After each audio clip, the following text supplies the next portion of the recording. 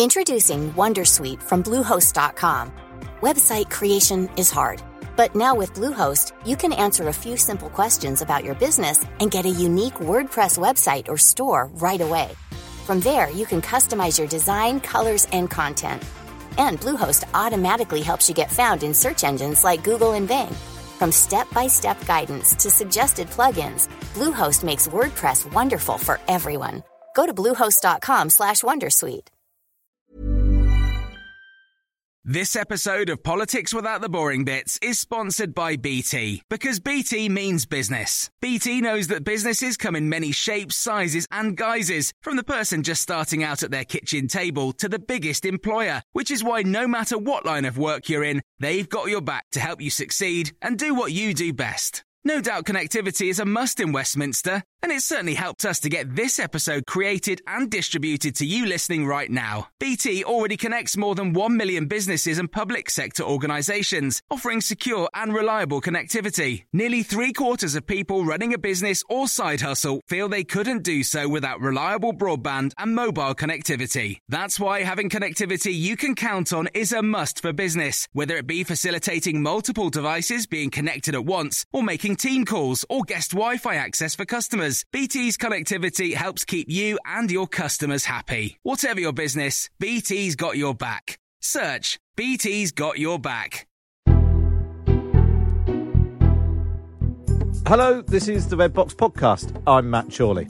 Coming up on today's episode, we look back at 1952 and how Britain is changed since. Really nice this. You'll remember a few months ago when we had the state opening of Parliament, we got Jan Ravens, the impressionist from Dead Ringers, to recreate the Queen's very first speech, the state opening of Parliament, because it wasn't recorded at the time. So Jan recreated it for us. It still resonates today. Patrick Maguire talks us through some of it all. We've also got Venetia Mingus, who's a data journalist from The Times, to look at the numbers, crunch the data on how life in Britain changed over 70 years. Really nice chat that's coming up in just a moment. In a moment, we'll hear from our columnists India Knight and James Marriott. But I was incredibly lucky this morning, got up very early and managed to get a reporting slot to go into Westminster Hall.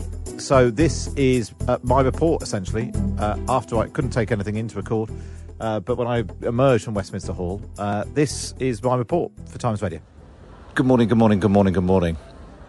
And we're beginning the show today not from the studio, but from just outside Westminster Hall, where I've just been lucky enough to spend a few minutes watching hundreds, thousands of people streaming past the coffin of Queen Elizabeth II. And I wanted to come down early this morning to be able to describe the scene to you. It looks spectacular on the TV coverage, but nothing quite prepares you for when you walk in. See the incredible colours. It's the thing that really hit me, the colours of the royal standard, of the red carpet, the bright lights glistening on the crown and the orb that sit on top of the coffin, and just no sound. They told me I couldn't record anything while I was in there, but if I had done, you wouldn't have heard it. The sound of feet shuffling along a carpet like sort of, I don't know, distant waves at the seaside.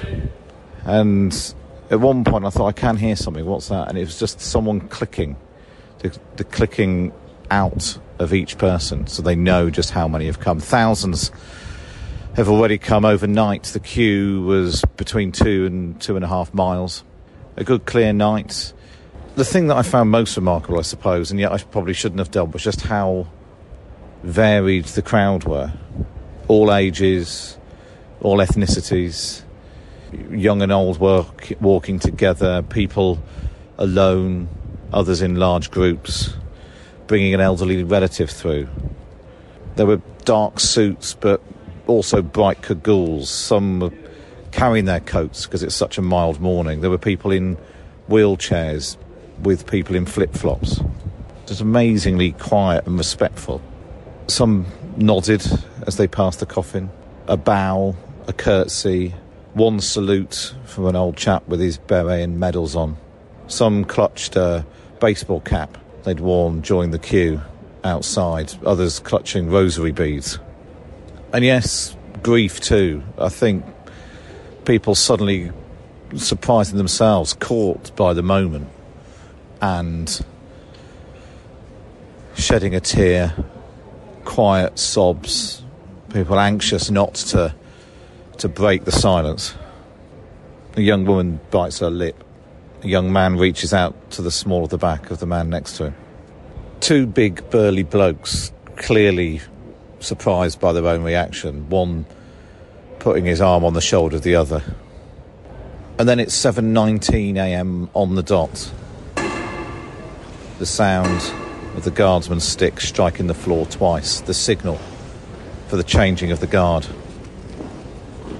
And here they come down the steps, the beef-eaters and bear skins and the tall feathered helmets. Eventually they find their rhythm, so they're marching in time. They take their place next to those they're replacing. Another strike of the stick tells them it's time.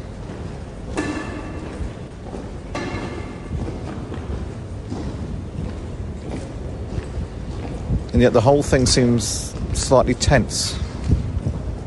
Soldiers looking at one another, anxious to make sure they get it just right.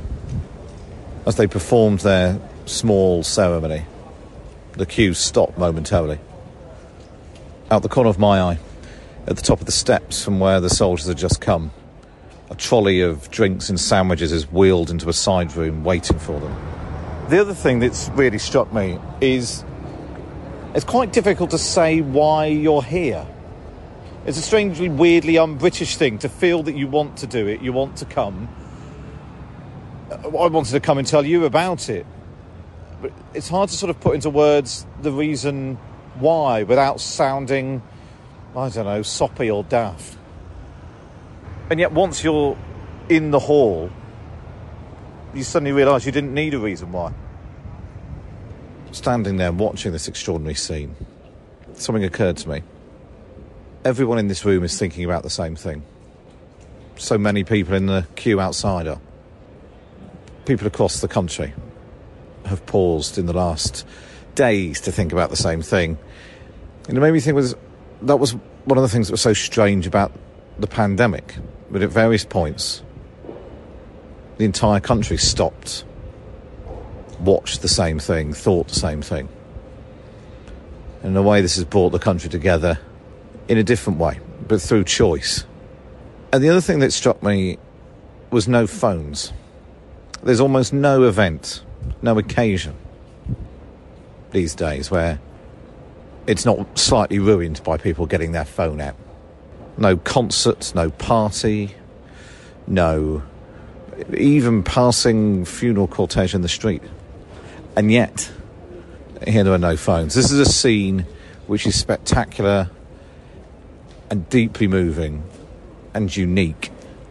And yet, it would be recognisable to anyone who saw the Queen Mother lying in state here, Winston Churchill.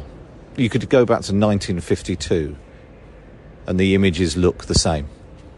Britain outside Westminster Hall might have changed beyond all recognition in many ways. But maybe sometimes we do just need things to stay a bit the same. This morning I looked back at how the Times reported this scene in 1952 as thousands queued up to pay their respects to King George VI, Queen Elizabeth's father. Through the shadows of Westminster Hall, hour by hour, from early morning until far into the night, flows the stream of King George's subjects to make the last offering of respect to their ruler, and in the thought of every one of them, their friend. If there were voices, they speak in whispers. The feet on the carpeted floors make no more sound than rustling leaves. Each carries past the king's body his secret thoughts. But as the serene beauty of the scene before them exerts its spell, there is a community of deep emotion. The king was the symbol of the people's unity while he lived. He unites them still. They all have their memories, some crowned and intimate. For among the pilgrims are men and women who have held great responsibilities in the state. Some have clasped the king's hand once and treasured the recollection of the words he spoke. Some think only of a figure seen on some great day of pageantry or Hear again the well-loved, hesitant voice giving cheer and comfort to their hearth at Christmas. But all alike, the picture is of the same qualities of courage and steadfastness, of dedication to the laborious service of others, of swift sympathy and understanding. Few of those who walk by can escape some reflection upon the transitoriness of all human creatures, not only of kings, but of themselves who pass from the presence of their dead sovereign and go their ways. There in Westminster Hall, they've had a glimpse of some transfigured reality, compared with which the streams of mourners show as an illusion, no more than an eddy in the endless stream of time. The Columnists with Night at the Marriott, India Knight and James Marriott on Times Radio.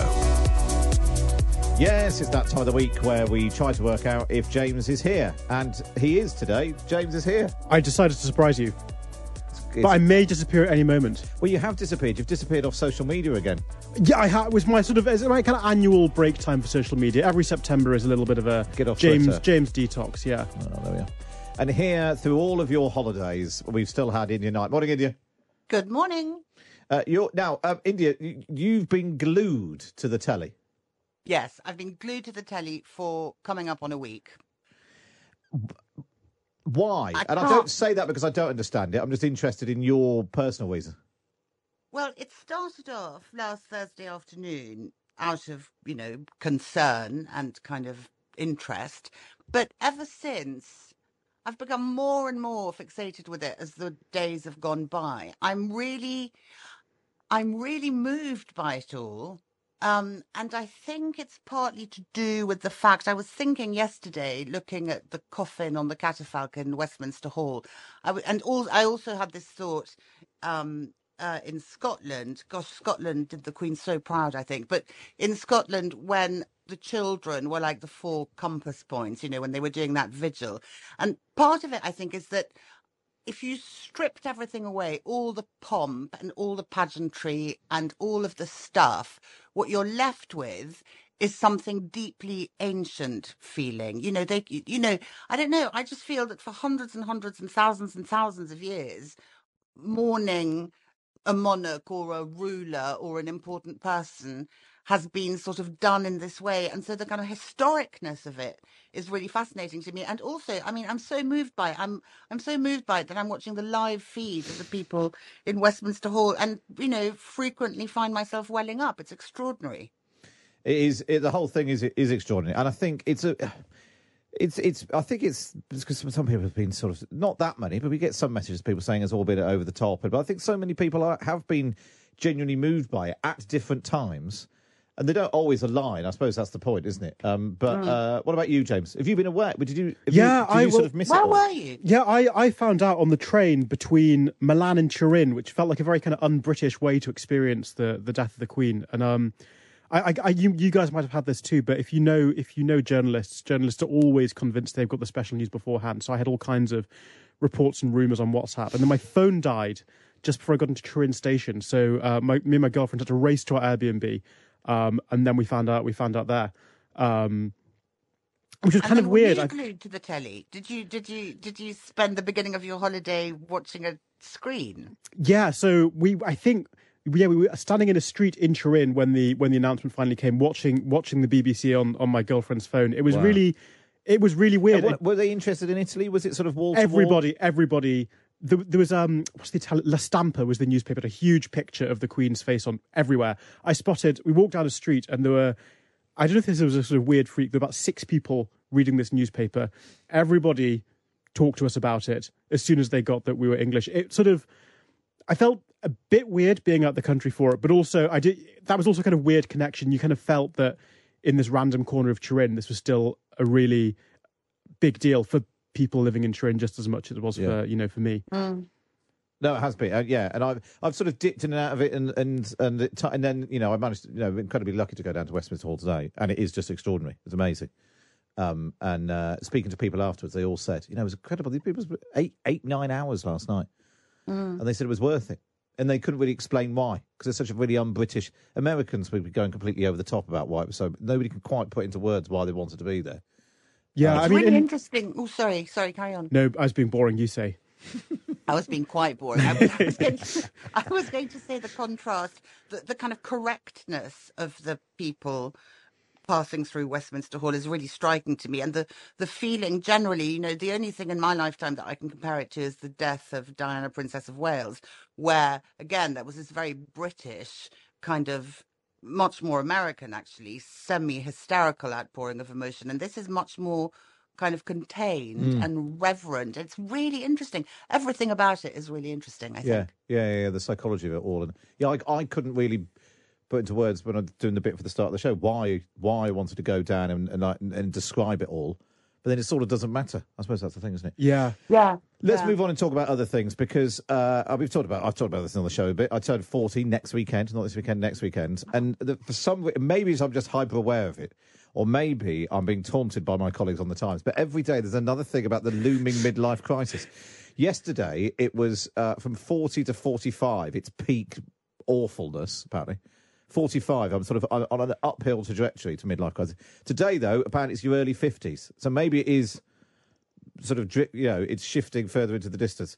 What's your take on this, India? I'm just trying to think if I had a midlife crisis. I don't think I did, actually. I was fine with being 40, although I thought 40 was ancient. I now think 40 is like, a baby. Thank you. Correct. 40, no, you've got a long way to go. You're good. Everything's going to be all right. 45, for some reason, I was quite sort of struck by. More than 40 or 50, don't know why. And then early 50s. See, I think it's quite good to kind of give yourself an adventure. So when I was 49, I moved out of London where I'd lived all my life and came to live in the country. And that was very kind of invigorating. So maybe I swerved it. Maybe I swerved the early 50s midlife crisis. Or maybe I'm going through it and I'm not aware of it. I don't know. maybe that was your midlife crisis, moved to the countryside, and then in a year or two, it was a good one in that case. Yeah, but I suppose that's the thing. But maybe it's just that idea that you just do something different. Yeah, I think it's the idea. I think the problem with midlife crises is the feeling that, is that all there is? Is this it? Is all the good stuff over? Do I just kind of vegetate? Do I vegetate in place for the next, 40 years? And actually, if you do something, if you have some sort of adventure, no matter how small, then I think you swerve that feeling quite neatly. Now, James, you barely had your quarter life crisis. No, I have a midlife crisis every birthday, I think.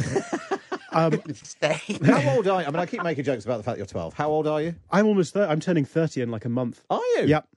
We should be having a joint party. Well, I was very offended you didn't ask. But I'm convinced we could have gone bowling together.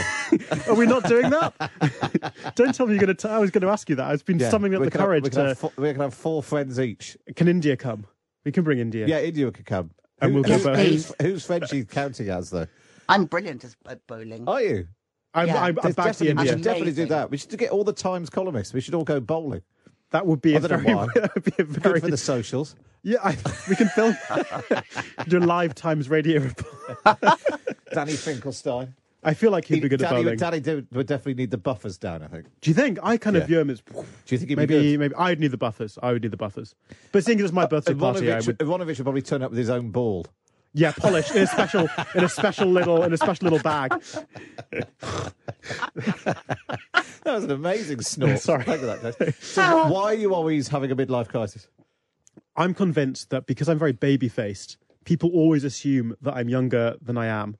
And when I tell people how old I actually am, they get really shocked. And then I go and think, oh my God, is it shocking? Your reaction was not comforting. No, you were horrified. I've had the same thing for a long, less so now. I was going to talk to you. I think we're kind of fellow baby-faced men, perhaps, and we've been through this together. Slightly podgy, soft face wimps. It's a great look. It's a great look. Managed to carry through life for a long time. I'm just really excited about going bowling now.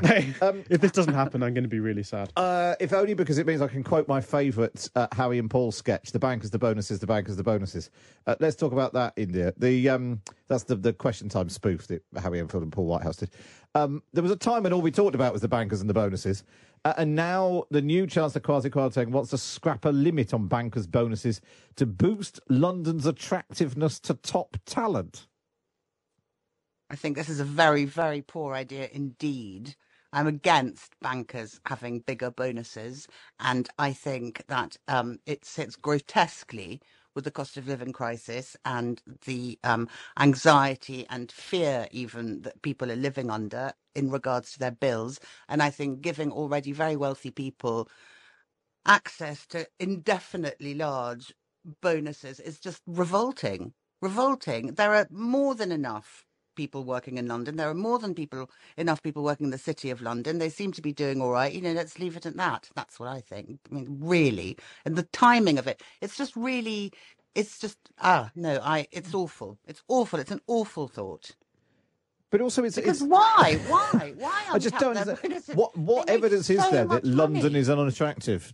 Yeah, and I mean, the argument, banks are clearly, I don't think, have any problem attracting, extremely talented graduates who want to earn millions of pounds. I think the only thing this ends up doing is, as people have been saying, incentivizing the really kind of dodgy, risky behaviour from people who are desperately chasing those high bonuses at the high end, at the sort of, top end of bankers' earnings. And that just seems more economically dangerous. I mean, that's kind of financial crash behaviour, not boost the economy behaviour that we seem to be incentivizing there. Yeah, and I thought, yes, and it just seems so retro, and we still don't know how much or how they're going to pay for this energy bills. We still don't know how it's going to work. We still don't actually know how the plan is going to work. How is it going to work? How are business going to get help? And so they seem more concerned about bankers' bonuses than businesses not going bust. And the political calculation makes no sense. I don't get the PR idea behind this at all. Yeah. And again, if I were a banker, which thank goodness I'm not, but, they've just, the sort of demonisation of bankers is just sort of slightly recovered, and it's just going to, it's just no good for anybody. No, it's no good for anybody. We're good. I'm glad we've cleared all that up. Lindsay's been in touch saying, like James, I was in Italy when news of the Queen dying broke. Like James, it felt weirdly unpatriotic to not be in the UK. I was so grateful for the sensitive, non-sickly coverage of all the Times radio presenters. That was nice, which is almost praise, which I've read out, which I don't normally do. And Chris says, when I was a lad, I saw the cover of a Sunday supplement entitled The Queen at 40, commemorating her 40th birthday. I thought that was really old at the time. She had another 56 years. Way to go, Matt. Thanks for that, Chris and Barnett. And then on Bankers, somebody's just texted in saying, India has absolutely nailed it. My exact reaction this morning. Although that could be anything. It could be any of the things. The bankers. The bankers. And someone else suggested we should definitely go bowling, but only if we record it. Well, yeah, we've got to go. There's something in that. Record my triumph. So 10 people and me, somebody won't come, and we'll all go bowling. So yes. I'll take the 10 column. Fine, we're on it. Let's make that happen before Christmas. India Knight and James Marriott, then, of course, you can read them both in the Times of your week. There's a sale on at the moment. Just go to thetimes.co.uk/Times Red Box and subscribe. Up next, we compare 1952 to today.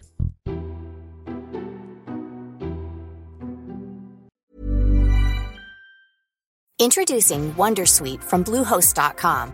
Website creation is hard, but now with Bluehost, you can answer a few simple questions about your business and get a unique WordPress website or store right away. From there, you can customize your design, colors, and content.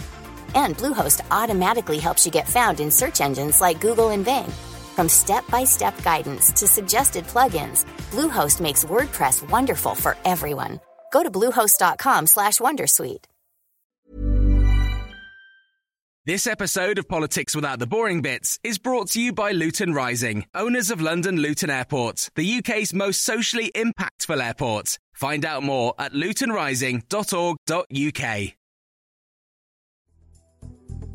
You're listening to the Red Box Podcast. Now it's time for this. The Big Thing on Times Radio. So, how has Britain changed during the 70 years of Queen Elizabeth's reign? Last week, we got one monarch and a new Prime Minister. And we reflected on how a week is a long time in politics. But what about 7 decades? Now, you may remember, earlier this year, we unpacked Queen Elizabeth's first speech, the state opening of Parliament. The speech wasn't recorded at the time, so we've got the brilliant impressionist and friend of the show, Jan Ravens, to record it for us instead. So what we thought we'd do is we'd revisit it, that speech from 70 years ago, and reflect on as many possible ways as we can in the next 25 minutes just how much life has changed. I'm joined in the studio by Times Red Box editor Patrick Maguire. Morning, Mark. Good to see you. Thanks so much for joining us. And Venetia Mingus, a digital journalist at the Times and the Sunday Times. Morning. Nice to see you too. Clutching see, this is the difference. Venetia turned up with clutching reams of paper with facts and figures, and Patrick Maguire, absolutely nothing. It's all in here. It's all in here. Exactly right. Right, let's go back then and hear a little bit of that first speech, recreated by Jan Ravens, Queen Elizabeth's first address to Parliament, when she read out the accession declaration.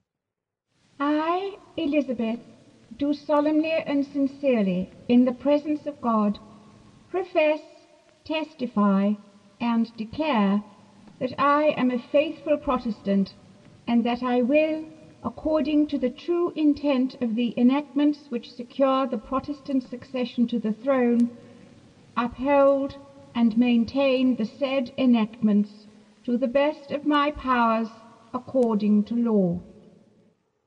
So that's how it began, Patrick. Reference there to being a Protestant. And actually, once again, it's interesting that last week we've all become very familiar with King Charles reasserting his role as the defender of the faith. Defender of the faith, head of the established church. But it's interesting, isn't it? Because on one hand, yes, that's true, and the church is still established, albeit our status as an Anglican country is ebbing away, church attendance is falling, but that institutional link remains, and if you're a Catholic, you're still excluded from the line of succession. So if Prince George suddenly got very into Cardinal Newman or whatever, he wouldn't become king, but perhaps they changed the law. But the interesting thing, talking about the Protestant succession, and particularly after Rangers fans held up their mosaic of the Queen last night, that idea of a very Protestant United Kingdom. One of the most striking scenes this week has been Prince Charles bantering with Alex Maskey, former veteran Sinn Féin politician, now the Speaker of the Stormont Assembly, and Michelle O'Neill, the First Minister-elect of Northern Ireland, or would-be First Minister and leader of Sinn Féin in Northern Ireland, bantering them with them warmly, freely, them warmly receiving him. And these are the politicians who represent a party whose terrorist wing killed the greatest love of his life, Lord Mountbatten. Yeah. So, yes, we're looking at a Protestant kingdom, but the demographics have changed. Religious observances have changed. A much more multicultural country. He's very interested in Islam. And crucially, the great bastion of Protestantism in this country, Northern Ireland, has changed beyond all recognition since then. And I think if you did a sort of an audit of the people queuing up at Westminster Hall, all faiths and none are represented there as well. Yes, definitely. Yeah, it's an extraordinary thing. And what about Venetia? 15 prime ministers, 14 US presidents, 7 popes, and yet ups and downs and all of that. But the Queen remarkably popular throughout that whole time. Yeah, that's right. She's actually had consistently higher satisfaction ratings than almost every politician since the 90s. The only prime minister to have had higher satisfaction ratings than her, and it was very short-lived. Go on, let's have a guess. Boris Johnson during COVID? No. Tony Blair? Yes, no. You got it. And when was that? Was that very early, the Tony Blair? Very early, just after his election, and lasted less than a year. Wow.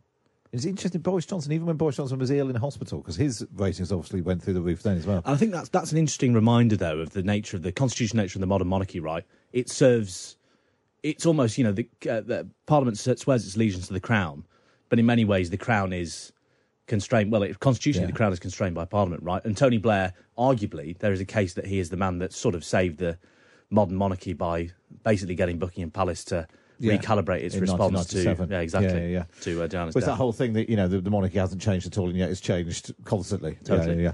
And what do we know about the sort of people who support the monarchy and what they might tell us about the future as well, Venetia? Well, from the most recent poll in Britain of adults, perhaps unsurprisingly, support was highest amongst Conservative voters, the older generations, the white population, people living in England, and those who owned their homes outright.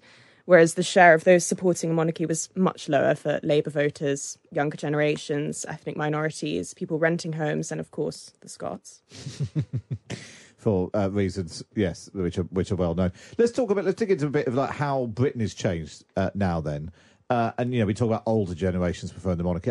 There are just more older people than there were back in 1952. Absolutely. We've had so many changes, it's hard to detail them all. We've gone from a world of outside toilets to TikTok addicts.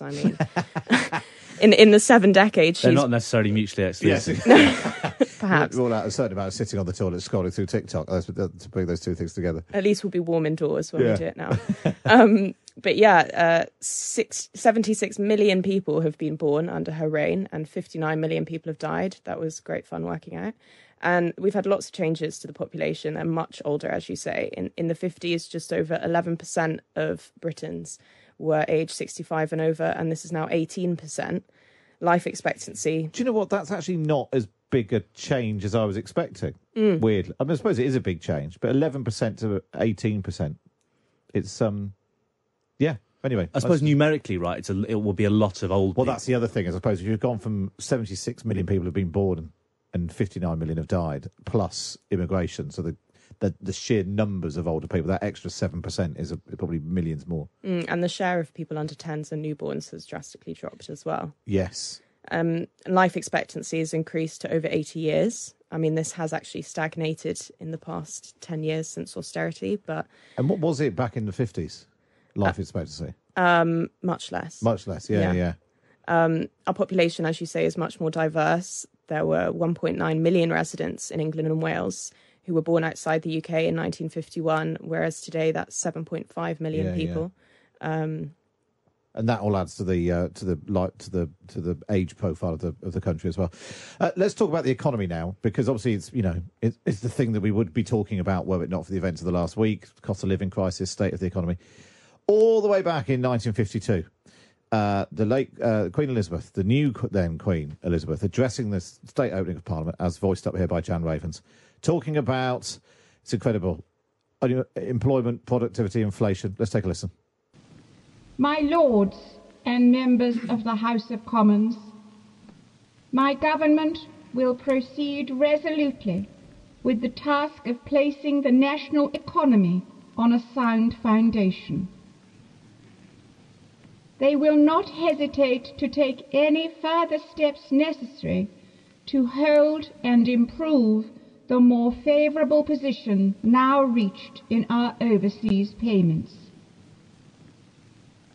My ministers will encourage all engaged in agriculture, mining and industry to cooperate in increasing productive efficiency and thus to produce at lower cost the goods needed at home and by the export trades. In the interests of the employment and the standard of living of my people, my government will persevere with measures to curb inflation and to reduce the heavy load of government expenditure. Patrick Maguire, that could be read today. The government will take action on inflation and curb public expenditure. Yes, that could have been taken. Liz Truss could have written that speech, couldn't she? I find interesting, thinking about the Queen saying, my government will do this, is the levers are still there, all the same policy levers are still there, but one of the massive changes in the past 70 years has been the independence of the Bank of England. Yeah. No minister could get up and say, we'll definitely curb inflation now. Well, they would, in that, no Prime Minister is going to say, I'm helpless to do it. But now it's not just a case of the Queen's or the King's ministers doing it. You've got the Bank of England, and that relationship is fraught. That's one of the great constitutional innovations and changes of the past 70 years, isn't it? Yeah, and I suppose that's the same problems are there. The solutions, or like you said, the levers, not all of them still exist in the same way. And what about the changes in the economy? Because the economy in 70 years has been up and down and been through boom and bust many times, despite occasionally politicians claiming they were going to abolish it. Exactly. We've had 5 recessions over the past 7 decades. There was the oil supply shock of 73 and again in 79, and we all remember the financial crisis in 2008. But the deepest of these recessions was actually during the pandemic, when the economy shrank by more than 9%. And is it? And now we could be possibly heading for another recession, but we would hope not necessarily on that scale. But I suppose another reminder that these things, everyone says there's a recession coming, and that's a very bad thing. But these things are pretty cyclical. They come around. They sort of reasonable, similar intervals. Yeah, you could say that. And at least with inflation, as you mentioned, with the Bank of England's independence, it's a lot less volatile now that it's being managed. So you could say that we're in a better place to deal with the boom and bust cycle, hopefully. And their effect on the politics tends to recur in cycles too, right? Every government that was in power in the Western world, more or less, at the time of the oil shock in 1973, then lost power at the subsequent election. So that's similarly the financial crash in 2007, 2008. Exactly. So, and then, but in both 2008 and 1974 in the February, there were very, very tight hung parliaments that required, well, the second one didn't, because there was a clear path to a majority for the Conservatives and Liberal Democrats. In the first instance, that was a much more tense period. Yeah. So it does raise the prospect of an extended, not an interregnum in the proper sense of the word, but a political interregnum, where, who knows, King Charles may be called upon to make a political decision. And actually, you're right, that it sort of doesn't matter which colour of party is in power at this moment. It's possible that we could see a repeat of that right across Europe. It's whoever's in power when the cost of living crisis hit. Yes, exactly. There could be that sort of sweeping out. Let's move on and talk about, because one of the big constants, certainly for the Queen, was the Commonwealth. Emerging from the era of empire into the Commonwealth. In a speech to Parliament, the Queen said it was key to build a relationship with the countries involved. My ministers are determined to make ever closer that cooperation with the other members of the Commonwealth and with the colonial empire, which must be the keystone of our policy. To this end, they have invited Commonwealth Prime Ministers to meet together this month to confer on vital problems of finance, commerce, and economic policy. Venetia, take us through how the world has changed since 1952. Since then, 48 countries that were formerly part of the British Empire have gained their independence, and many of them did choose to join the Commonwealth. Within the Commonwealth, the British monarch is head of state in only 15 of those nations, including Britain, of course, whereas most of them are republics. And during her time, 5 countries have left the Commonwealth and later rejoined, for example, South Africa, whereas others have permanently withdrawn. The first to leave was the Republic of Ireland, and most recently was Barbados in 2021. It's amazing that 48 countries gained independence during her reign. You'd sort of think of it being a thing that happened a very long time ago, but then it was a long time ago, I suppose, 1952. And she travelled a lot as well. You've been totting up all the places the late Queen went to. Yeah, she made almost 300 state visits to 138 countries. The top destinations were Canada, Australia and New Zealand, all with 10 or more official trips. It's amazing. It's amazing. Although, Patrick, we'll take a listen to this, actually. We'll talk about, clearly, Britain's relationship with Europe has been such a massive part of the last 70 years as well. But let's take a listen. This is, again, voiced up by Jan Ravens, the Queen's very first speech at the State Opening of Parliament. It will be my government's aim to strengthen the unity of Europe. They will work in close association with our neighbours in Western Europe and give all possible support to their efforts to forge closer links with one another. My ministers will continue to work for the conclusion of an Austrian state treaty and for a fair and equitable settlement of the problem of German unity. Patrick, I mean, it's been an extraordinary, everything that the Queen saw in terms of Britain's relationship with Europe, coming off the back, 1952, not that long off the back of the Second World War. Yeah, well, look, seeing Britain's entry into the European community, seeing those closer links forged, that the constitutional conservatives in this country would have said put the entire constitutional order of this country in peril, like the Maastricht Treaty, the Lisbon Treaty, and then being on the throne for Britain's eventual withdrawal in this new period of diplomatic hostility with Europe. And with a couple of exceptions, she managed to remain entirely above the fray.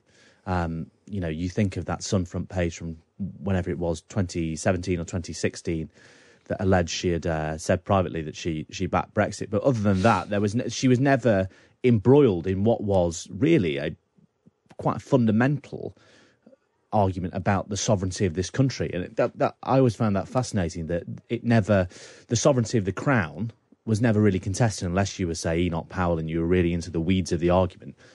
Nobody ever deployed the Queen for either side. I found that very interesting. I wonder whether it's slightly because the dominant countries in Europe didn't have a monarchy, there wasn't a sort of alliance between... Do you know what I mean? If you had a king of France or a king of Germany, for instance... You would have had a, say, 16th, 15th century we'd been reading into the number of visits they made to each other or the amount... Do you know what I mean? And actually because... the French president's a day-to-day politician who comes and goes. That sort of and indeed, Germany has a president who we never hear from Exactly. because they are merely a ceremonial rubber stamper without the crowns and gowns. Yeah. Without the longevity that comes with it. Yes, totally, as well. Well, listen, it's absolutely fascinating. I feel like I'm learning loads. Still joined in the studio by Patrick Maguire and Venetia Mingus, taking us through how life in Britain has changed in the past 70 years since Queen Elizabeth took the throne in 1952. We are revisiting her very first speech to the state opening of Parliament in 1952, not recorded at the time, revoiced for us by Jan Ravens. It's amazing how many of the issues that were top of the agenda back in 1952 are still there now, whether it's the relationship with Europe, the future of the Commonwealth, the economy, inflation, and, would you believe it, energy too. The question of the supply of electricity in Scotland is being attentively examined with a view to legislation. So that was particularly to do with power supplies in Scotland, but there's power supplies everywhere that people are worried about now, Patrick. Yes, I think I recall when we discussed this at the state opening of Parliament, we focused on the Scottish dimension rather than the energy supplies dimension, and now both are rearing their ugly heads in Westminster debate. But yeah, our energy security is an entirely different kettle of fish. Not that anyone can afford to boil a kettle of fish in the minute, because then we were, still big producers of domestic coal. That's exactly why the miners could bring down Heath in the 70s, because of not just because of the oil shop, but because we were almost entirely dependent on coal-fired power stations.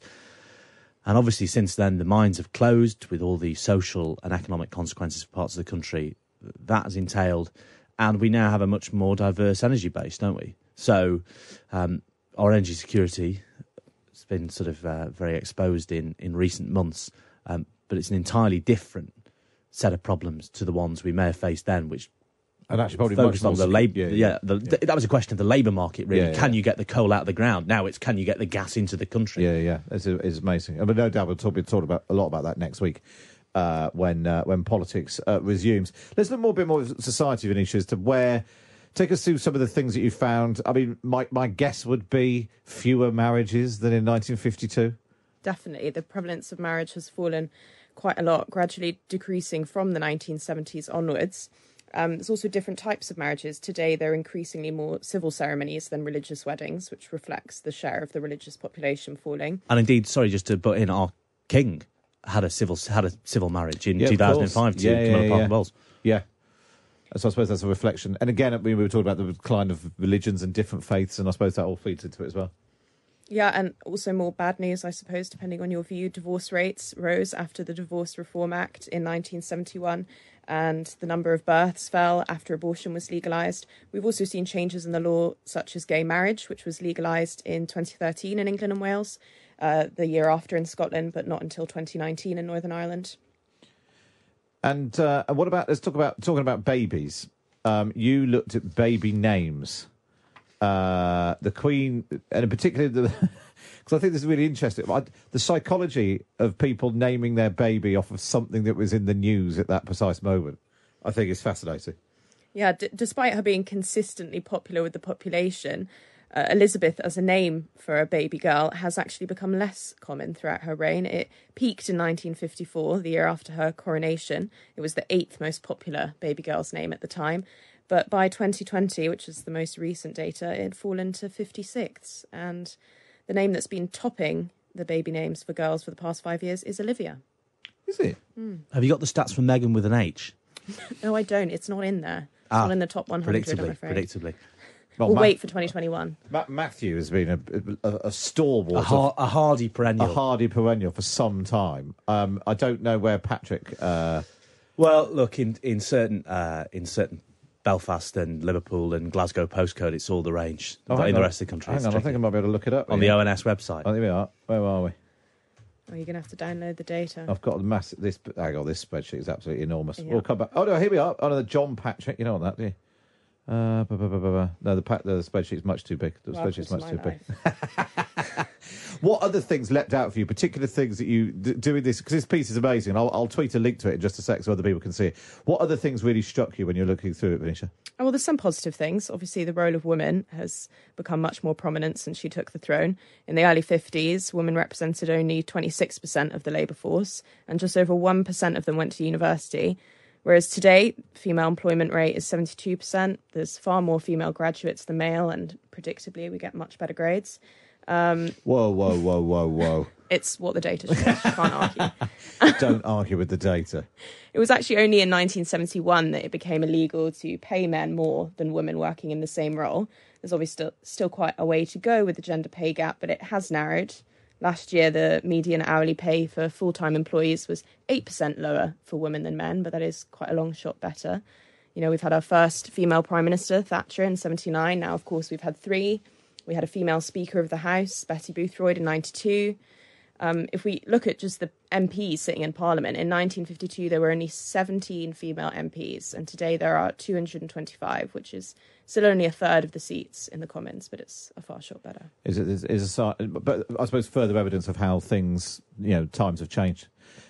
Would you like to see, Patrick, who is the most popular name? What, between you and I? Yeah. Well, I think you've beaten me, surely. I don't know. Let's have a look. Hang on. So rank and then count. So I think only just. I think Matthew last year was 104 in 2020, 114th, and Patrick was 117th. Wow. Ooh. I think Matthew's fallen out of fashion. He used to be quite. Yeah, in fact, it did look so. That's higher than I thought for Patrick, you know. If you go back to the year 2000, Matthew was 9th. What's going on? What have you done, Patrick? 6th. You've become more popular. Matthew and Patrick, 2 good saints' names. It's our godless society.